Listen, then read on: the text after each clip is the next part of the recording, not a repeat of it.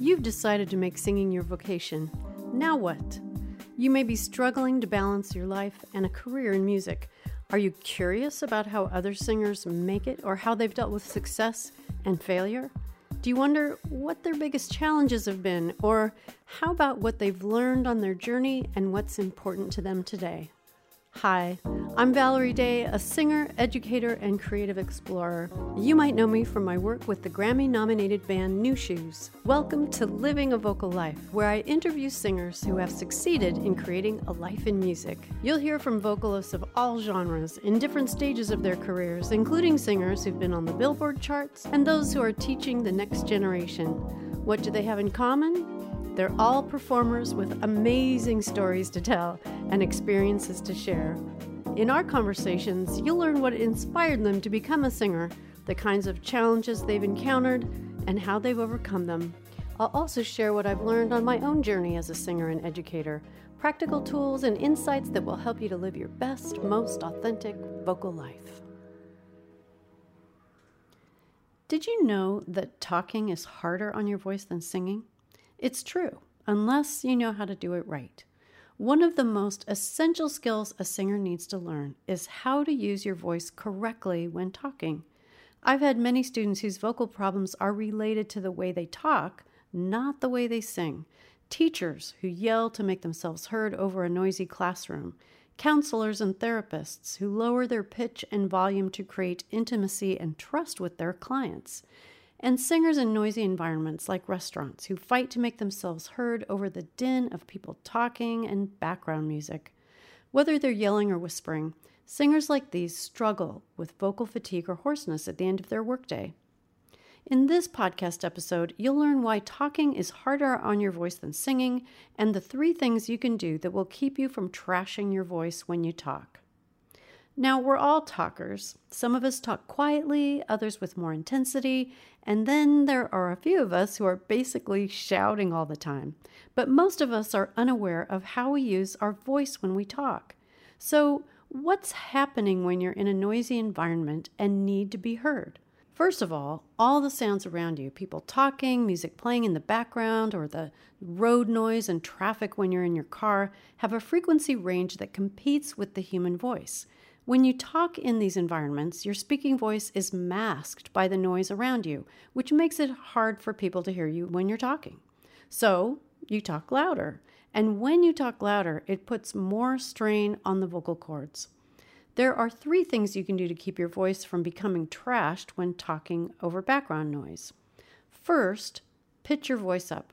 Now, this is harder than it sounds, because in our culture, studies have shown that low voices tend to be taken more seriously. Whether you're a man or a woman, a higher-pitched voice is unconsciously looked down upon.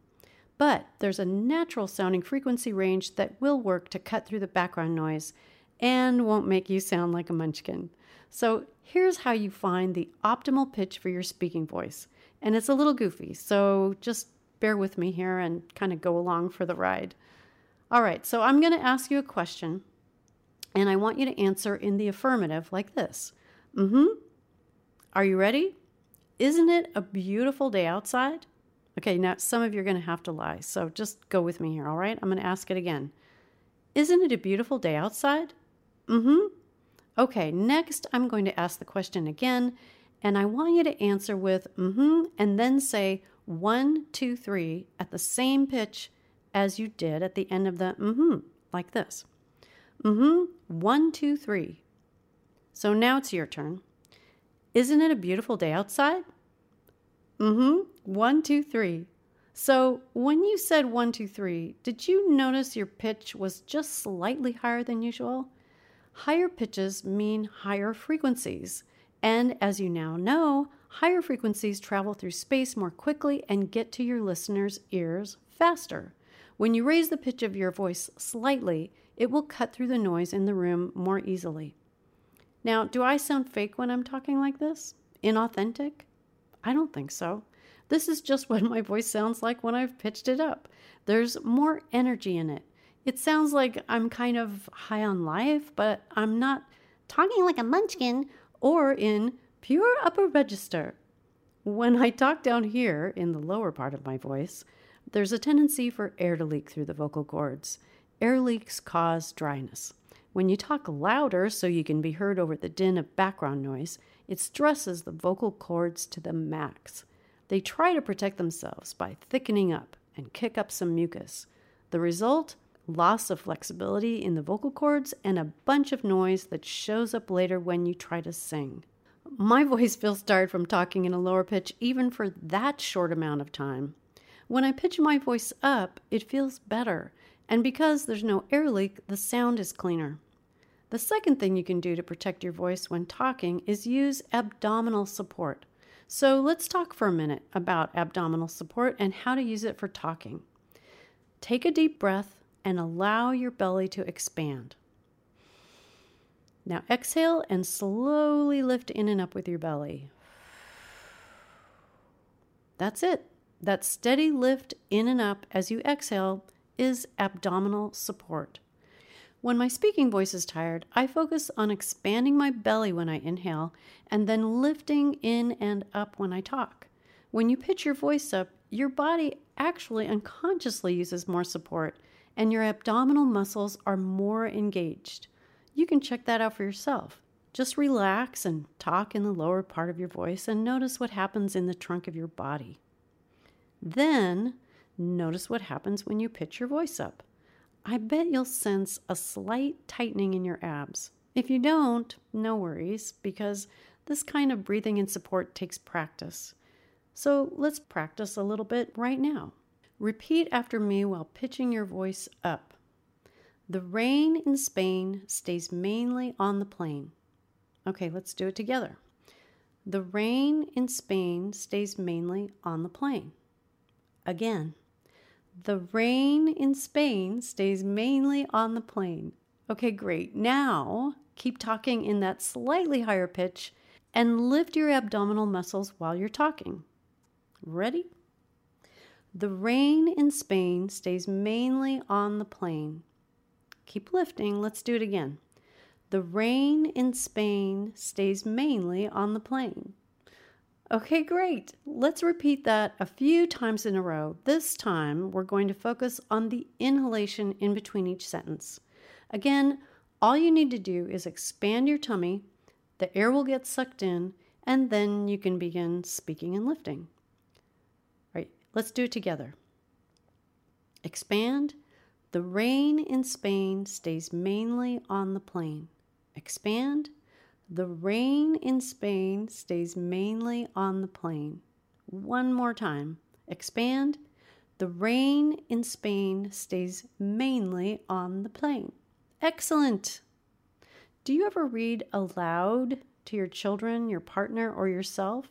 It's a great way to practice what you've just learned, so it starts to feel natural. Then, the next time you're in a noisy environment, you can recall the feeling you had while using these tools, and they'll be there for you. Here's my final tip for saving your voice when challenged by noisy environments. Say less or don't say anything at all. We all need to learn how to be better listeners, so now's your chance. Respond only when necessary in conversation and keep your focus on listening. I have 2 more quick tips on how not to use your voice when talking. Tip number 1, don't whisper. Quit whispering. Whispering dries out the vocal cords. If you have to whisper, only do it for short periods. If you're a counselor or massage therapist who needs to create a quieter, more intimate environment for your patients or clients, pitching your voice up might not feel appropriate. But you can still create intimacy and save your voice. Just lower the pitch slightly and use support. Find the tone that feels and sounds the cleanest and lift in and up when using it. Then, at the end of the day, it'll be much easier to sing. We don't talk in a monotone, right? We naturally vary our pitch when we speak.